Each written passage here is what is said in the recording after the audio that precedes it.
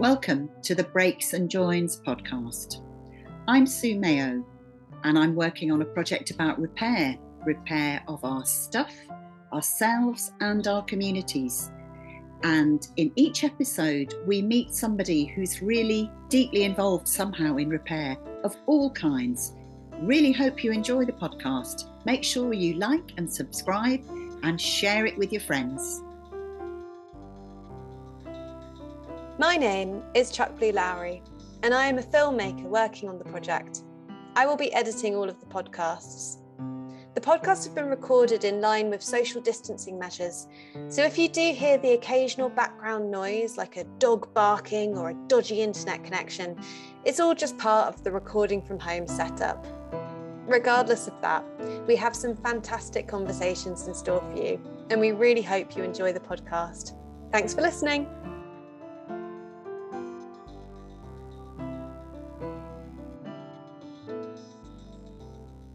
Welcome to the Breaks and Joins podcast, and I'm really delighted that we've got Gail Babb and Alex Evans with us today. Gail is a theatre maker. She works in devising new work and in participatory arts, and she leads the Masters in Applied Theatre at Goldsmiths. Alex is an artist, a director and a facilitator. He works with children and young people and in communities, and he's the artistic director of Kazoom Arts, a creative arts organisation based in Tower Hamlets. And it's lovely to see you. I think you met each other at Hull. Is that correct? We right? Did. We met on the first day of a drama degree of our BA in Hull at aged 18. Very long time ago. I know. It's amazing, isn't it? That is amazing. And you've got quite a strong friendship group, haven't you, from that time? Yeah, there's a network of us that came out of the same drama training and have kind of gone into all sorts of different disciplines in different areas across the arts. So some of us still working in participatory arts, others moving into education sector. So it's really great to see that kind of, that initial spark of interest at the age of 18, actually what it can become over time. Yeah. I wonder if it's stronger sometimes with courses like drama that you get these fantastic friendship groups, because the work is so much about relationship and you've often had to do loads of group work. So I imagine it's stronger than it is in something like a law degree where you sit in a lecture theatre together, but you don't necessarily work together. Do you think that does make a difference? I think so. When I think about friends that I know who've done other courses, they still have really tight and deep friendships with people they met at university, but they might not be the people who were on the course with them. They might be people they've met in halls or people they've met through the union. So yeah, I think there's something really specific about the collaborative nature of drama as a subject. Yeah. We brought the two of you together today because you've both done specific pieces of work and also worked in a more kind of general way around this quite tricky word, trauma. So I want to start with you, Gail, because you worked for quite a long time with the artist Heather Agyapong on a piece called The Body Remembers, which I was privileged to come and see when it performed at Battersea Arts Centre. And I wonder if you can just tell us a little bit more about what it was and what the starting point for it was. Yeah, so The Body Remembers was about how trauma lives in the body, specifically for Black British women. And we were more interested in the process of healing and recovery than we are in the trauma itself. So about listening to our body, figuring out what it is saying, what we need, and how we can move forward with that. So I think the process involved collecting experiences from a wider group of women. Can you tell us a bit about that? Yeah, it did. So Heather Agyapong, who's the lead artist on the process, and Dawn Estefan, who's a psychotherapist who was attached to the project, interviewed 20 Black British women in different stages of recovery from trauma about how trauma showed up in the body and what they noticed, about what their body was telling them, and about how they helped themselves feel well, and sort of about that healing process. So they had two stages, actually. So everyone was interviewed once by Heather and Dawn, and then Imogen Knight, who was our movement director, ran short workshops with them. So the three of them went back and worked one-on-one with all of these women to see what can be found, what can be communicated in moving physically rather than talking verbally. And then we had this just rich testimonies of these 20 women, recorded transcripts that we then used to use as another form of communication in the piece that we created. So all of those voices spoke at different points during the piece we created, which was about 45 minutes long, just a short piece about embodied trauma. And I'm really interested in my own reaction in a way to the word trauma, and realizing that I don't have when I say it, I don't have a sense of what that might mean, although I think of it as meaning really serious damage being done to a person in their psyche, in their self. How did you begin that conversation with women when it's such a kind of deep area that you're talking about? It's a big word. It's a big word. And I mean, maybe Alex will do better than I in defining the boundaries and the parameters of it. But for me, I think there are lots of different forms of trauma that people are experiencing, people have experienced, that people live with. The way that I am, at least currently in this moment, thinking about it, is that it's harm. It's harm. It can be an experience, an event that has harmed. It can be something that has happened to a group of people. It can be something that's happened to one person. It can be something that's happened to generations and that's been passed on. So yeah, it can be inherited. I mean, it can be experienced in many ways. I wasn't there for the very beginnings of those conversations with the women, so I don't know how Dawn and Heather approached it in the room. But there was a call out specifically for people with lived experience of trauma. And then people self-selected, people said, yeah, I'd like to sit down and talk to you about that. One thing that's really important, both in the process of interviewing the women and in the piece that we created, was that the actual act of harm was never our focus. We didn't ask at any stage the women what had happened to them or what they were carrying with them. It was more, how are you living with that experience? How is that experience showing up? And that's, what we asked of ourselves as makers as we're going through. How are our experiences of harm? How are our experiences of trauma showing up? What do we want to say about them? What do we know about them? What can we listen to that might give us a little bit more intelligence on what that means? What does listening to other people's experiences of intelligences around trauma and harm, what does that do to us in turn? Yeah, that's great. I think that's really, really helpful. And it reminds me of a conversation that I had on Friday with a woman who's an asylum seeker and was talking about not re-traumatizing herself through sharing her narrative, but wanting to be seen and wanting to be noticed and recognized for who she was, and how interesting that was.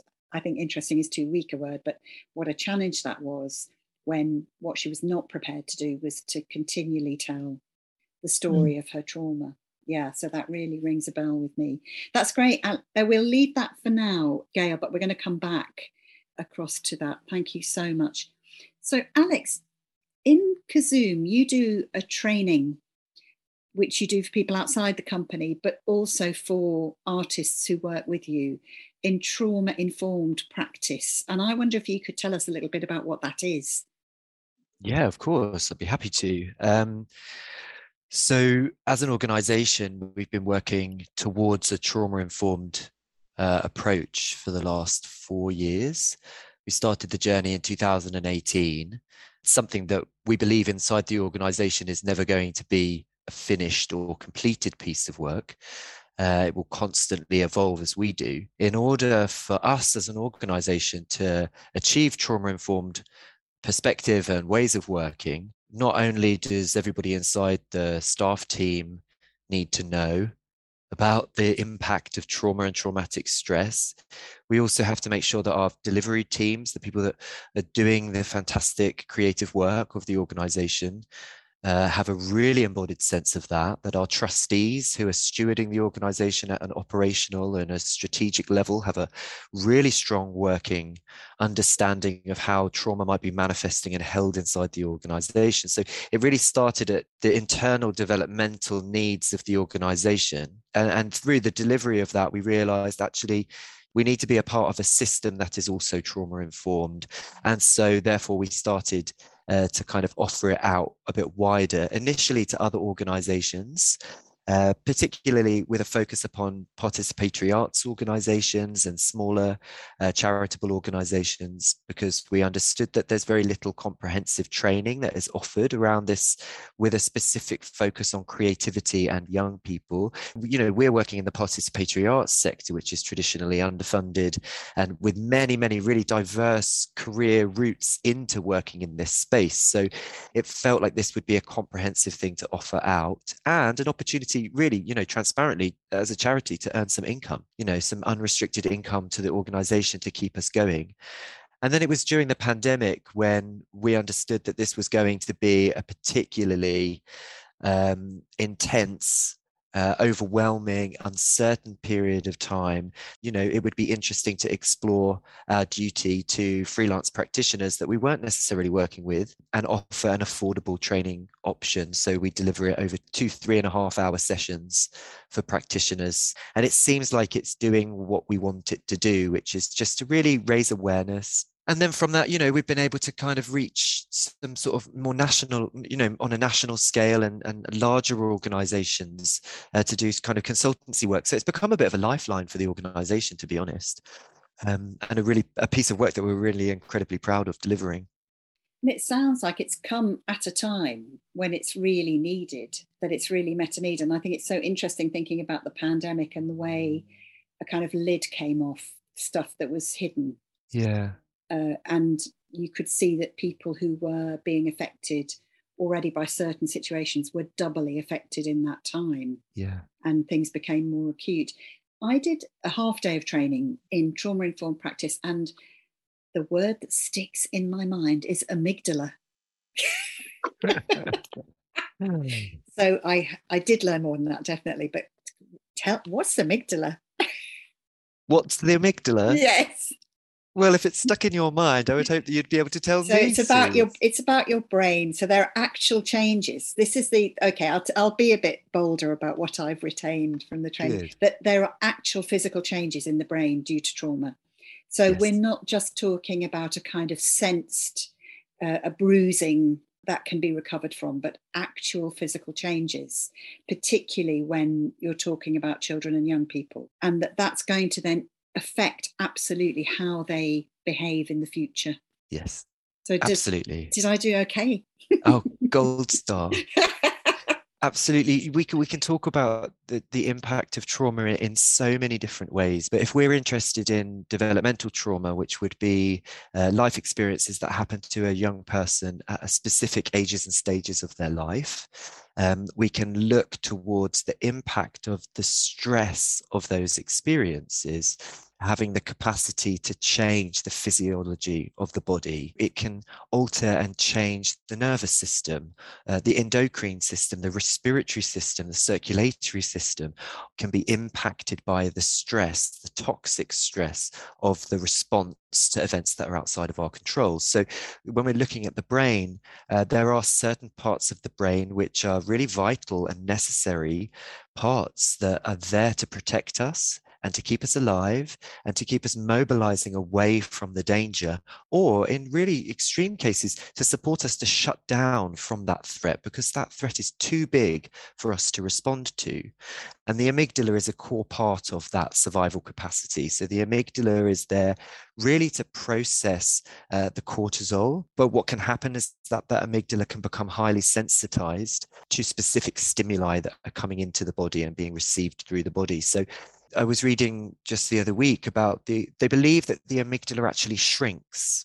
It reduces in surface areas because it becomes less tolerant to the stimulus that are around it. So you'd see a kind of a shrunken amygdala in soldiers who have returned from fighting active duty, in the same way that you would see a shrunken amygdala in the brains of children who have experienced domestic violence and abuse. It's the same parts of the brain that are activated, that threat stress response system. We can think about the amygdala in terms of trauma, but we can also just think about all of our amygdalas and how do our amygdalas behave and how have we been sensitized to the environment around us. It doesn't have to be through trauma, it is just through the art of living that we become sensitized to our environments. Yeah. And I can imagine that if anything in your life exposes you repeatedly to certain things, even if they're not, as it were, serious things, in inverted commas, then that would have quite an impact on you, because you'd really develop a response to those. I'm going to come back to Gail now, because we had been talking a bit earlier, and I'd love to hear more about it, about the process of working together with Heather and the team of people you're working with, and how your subject matter affected the way you worked. You know, what considerations you had for ways of working. I think the first thing to say is that the team, the individuals on the team, or the three co-creators, so that's me, Heather Rajapong, and Imogen Knight, are inherently collaborative. And I think in all of our practices, we try and hold care at the centre. What our subject matter did for us was give us permission to do more than try, to really centre care for ourselves and each other in the process, to find structures. I don't know that structures is the right word, to find the opposite of structure, probably, to find flexibilities that allowed us to make the work the way that we needed to. So we had a time to turn up to rehearsals and to R&D, and we had a time that we expected to be there until, but with an understanding that we all have multiple things going on in our lives, and it's not always possible to be ready, sharp, let's start and go running at 10 intensively. Let's have a soft start. At 10-ish, we're going to be sitting down and talking about how we are, talking about how we're approaching the work today, talking about what's left with us from the last time we were together. I think we were talking about the possibility of re-traumatizing earlier, and we were really keen to make sure that we were taking care of ourselves in the process of making it, and that we took care of our audiences in the process of presenting it. It was about allowing for flexibility for us to do what we needed to do in the ways that we needed to do it. So if we needed to have longer breaks, we could absolutely do that. If we needed to finish early, if we needed actually for it just to be me and Heather for a while, then that was fine. We had Dawn, the psychotherapist, who was involved in the early interviews, so that actually if Heather needed a space to talk to somebody outside of the making room at any point, both in the rehearsal process, but also in the tour that we did, then she had that space and time. Yeah, we did a lot of talking. We did a lot of checking in on each other. Yeah, I think that's probably about as articulate as I can be about it, because there was no formal process created that said, this is how we're going to do it. We felt it out. We did what felt right for us as individuals and as a collective as we went. And that shifted and changed, and we felt tensions at points when you get to that stage of a theatre process when you're suddenly in tech rehearsals.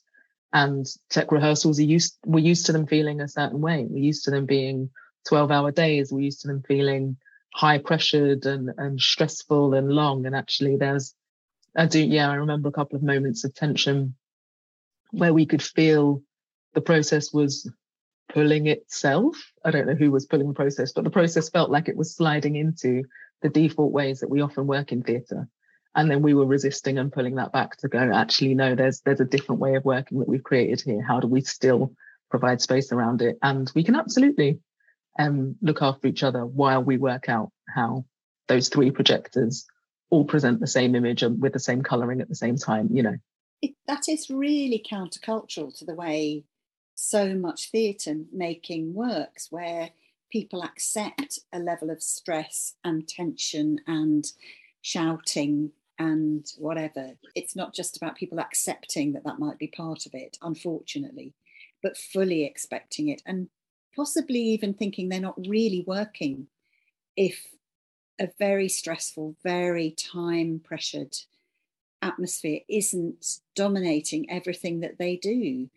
And I think it's so interesting that you actively sort it out, but also let the process lead you in a way. And when we chatted before the podcast, you used the phrase about care, that it's not just any kind of care, it's deep political care.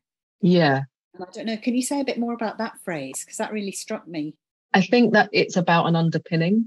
So I'm I'm really aware that kindness is a word that has been being used for a while, and you hear it around. Maybe for the last 5 years, people have been talking about kindness. All we need is to be kind to each other, and some people have been talking about radical kindness.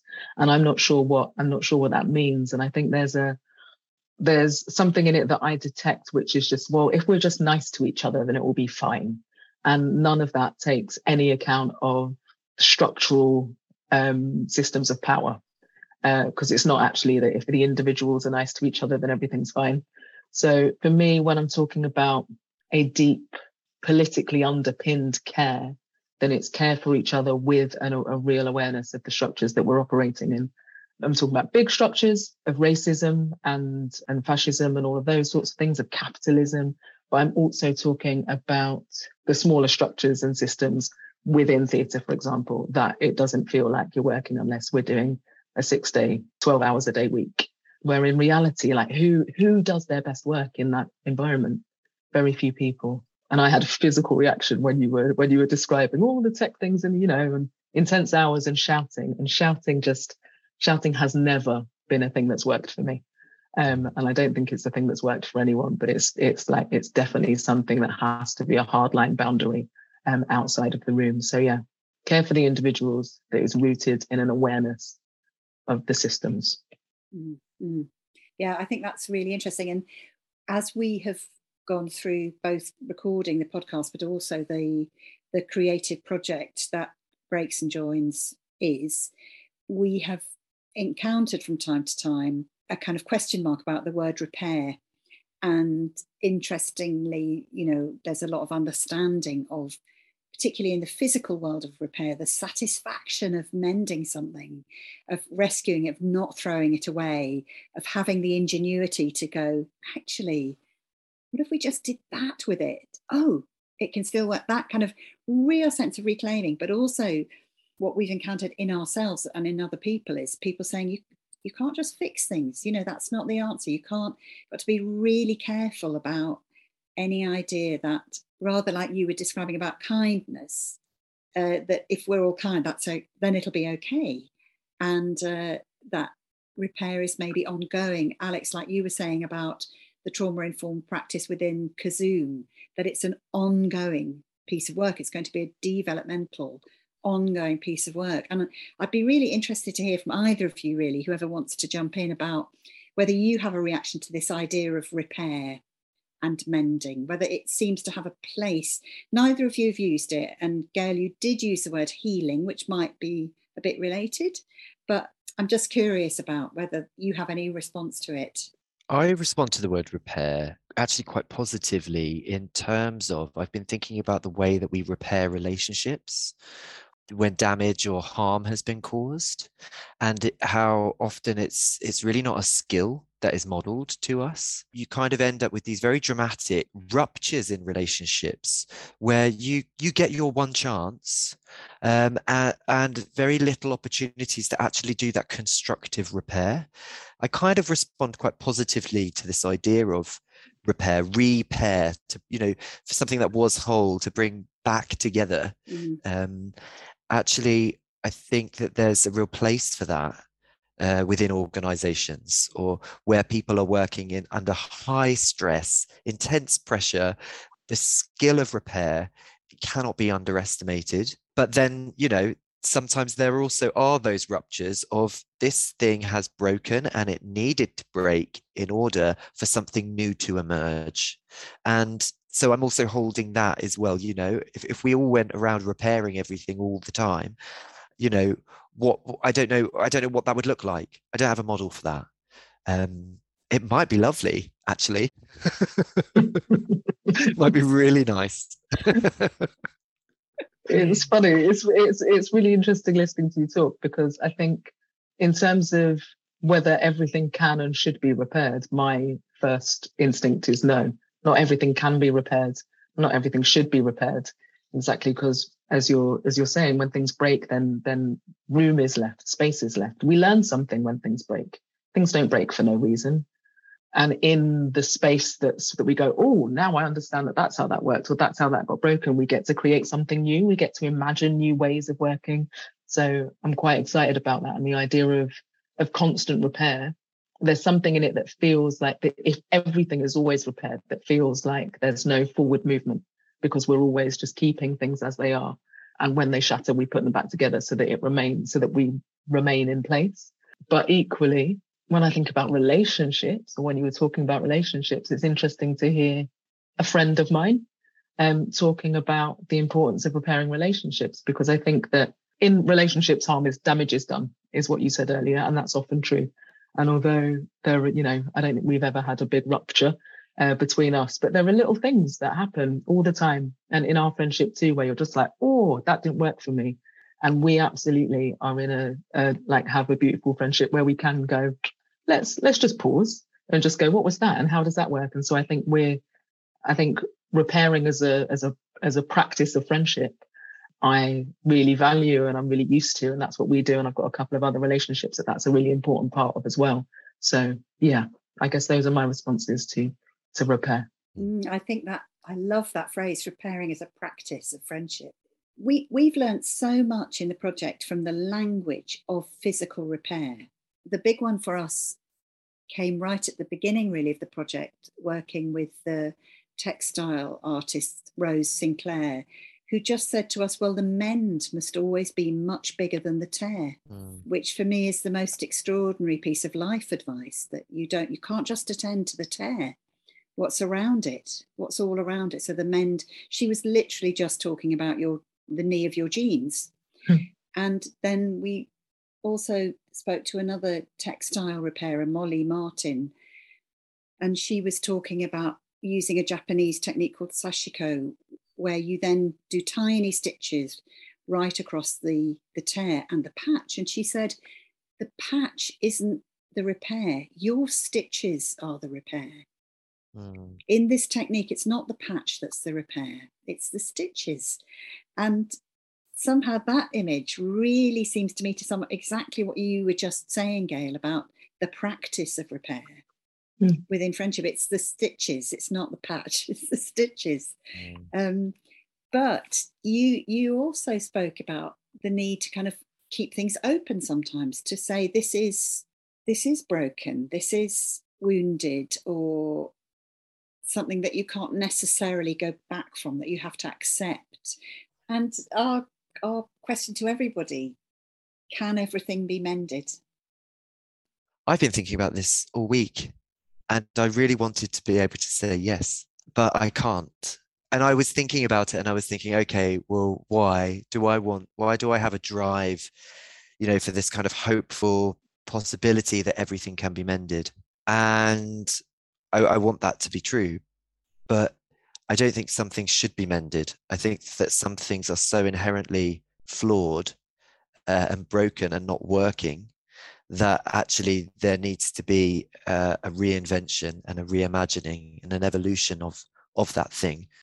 And I was thinking, I'd really like to say that, everything can be mended. But, if I look at, patriarchal structures or capitalism or systems of racial hierarchy and racism, these are structures, social constructs, which have become so pervasive and so damaging in our societies that a new model needs to be created. It feels in this present moment, living in this day and age, that it feels at times it is beyond repair. And by having all of us wonderful, well-intentioned people saying, oh, but we can through kindness and we can through hopefulness, and let's repair all relationships. Are we just masking the symptoms of something that is more systematically, structurally, institutionally flawed, broken, damaged? So that's kind of where I landed this week, and I really wanted to be inspiring and positive, but actually it doesn't always feel like an inspiring and positive world. So we have to answer the question as it is. But I don't know, Gail, whether you'd agree with me on that one. I do agree. I don't think that's not inspiring and positive. I think the fact that some things need to die so that other things can be born, I do think that's hopeful. I think we convince ourselves that we're not a part of the natural world, But we live in a world that's cyclical. We live in a world where things rise and fall. We live in a world where things are birthed and die. I don't really like cycles because it means we're going to come back to the beginning, and that doesn't fill me with joy. But, but cycles of life rather than a circle that begins and ends in the same place. So no, I don't think we can mend everything. And I don't think we should. I think there are some things that we can mend, and there are other things that we let go so that something else can grow. And if I'm going to continue the natural metaphor, which is very strange for me, anyone who knows me knows that I'm birthed in concrete. But if I'm going to go with the natural metaphor, that as things die, they fertilize the ground. So they fall, they go in. We break them down. We use those nutrients to create something new, to create something that is more fitting for the environment, for the people, for the creatures around, that are then going to use that for the next phase of life until we fall again. It really feels like you're speaking into the idea of post-traumatic growth, which is the part of us which has been so wounded and so damaged and pierced by our experiences. Through the process of that trauma and the recovery of trauma can become the greatest strength that we have. But we need the process of that change to happen within us so that we can use that as our strength moving forwards. Not everything can be mended. Some things do need to die so that we can refertilize the earth and reimagine a more hopeful, brighter future. And if you want to, you can call that mending. I guess it just depends on perspective, right? Maybe that is repair. Who knows? Yeah. What about that, Sue? Thank you very much. I think you just gave us a very beautiful kind of finale moment. No, it's so interesting, isn't it? And it makes me also think about having this daily practice, having this kind of intention towards recovery, as Gail put it, and acceptance. Do you see that as a way of resisting the bigger systems? Because we certainly are in the eye of a storm at the moment, I think, in relation to the big systems. I was thinking along really similar lines. I'm not thinking about or looking to repair systems at the moment. That's a whole nother project. That's a project of creation, not of repair, I don't think. I think the repair project that we do in the meantime is for ourselves, which can be, as you're saying, so it's attending to harm done. It's also rest and boundary setting and all of those things, and repair to those around us, to the damage that's done by those systems. So whether that's repair in communities through the work that we do, or whether that's repair in with friends, with families, but it's repairing self and each other while we work on the bigger creation project, which is reinventing some systems or structures and reimagining something entirely different. That's great. Thank you so much, Alex and Gail. I am really sorry that I didn't tell you we needed 3 hours, because I think I would like to carry on talking to you for much, much longer about this. And so many gorgeous things have come out of this conversation. So thanks very much. And have a good day. Bye. Thank you. Bye, you too. Bye. Take care, guys.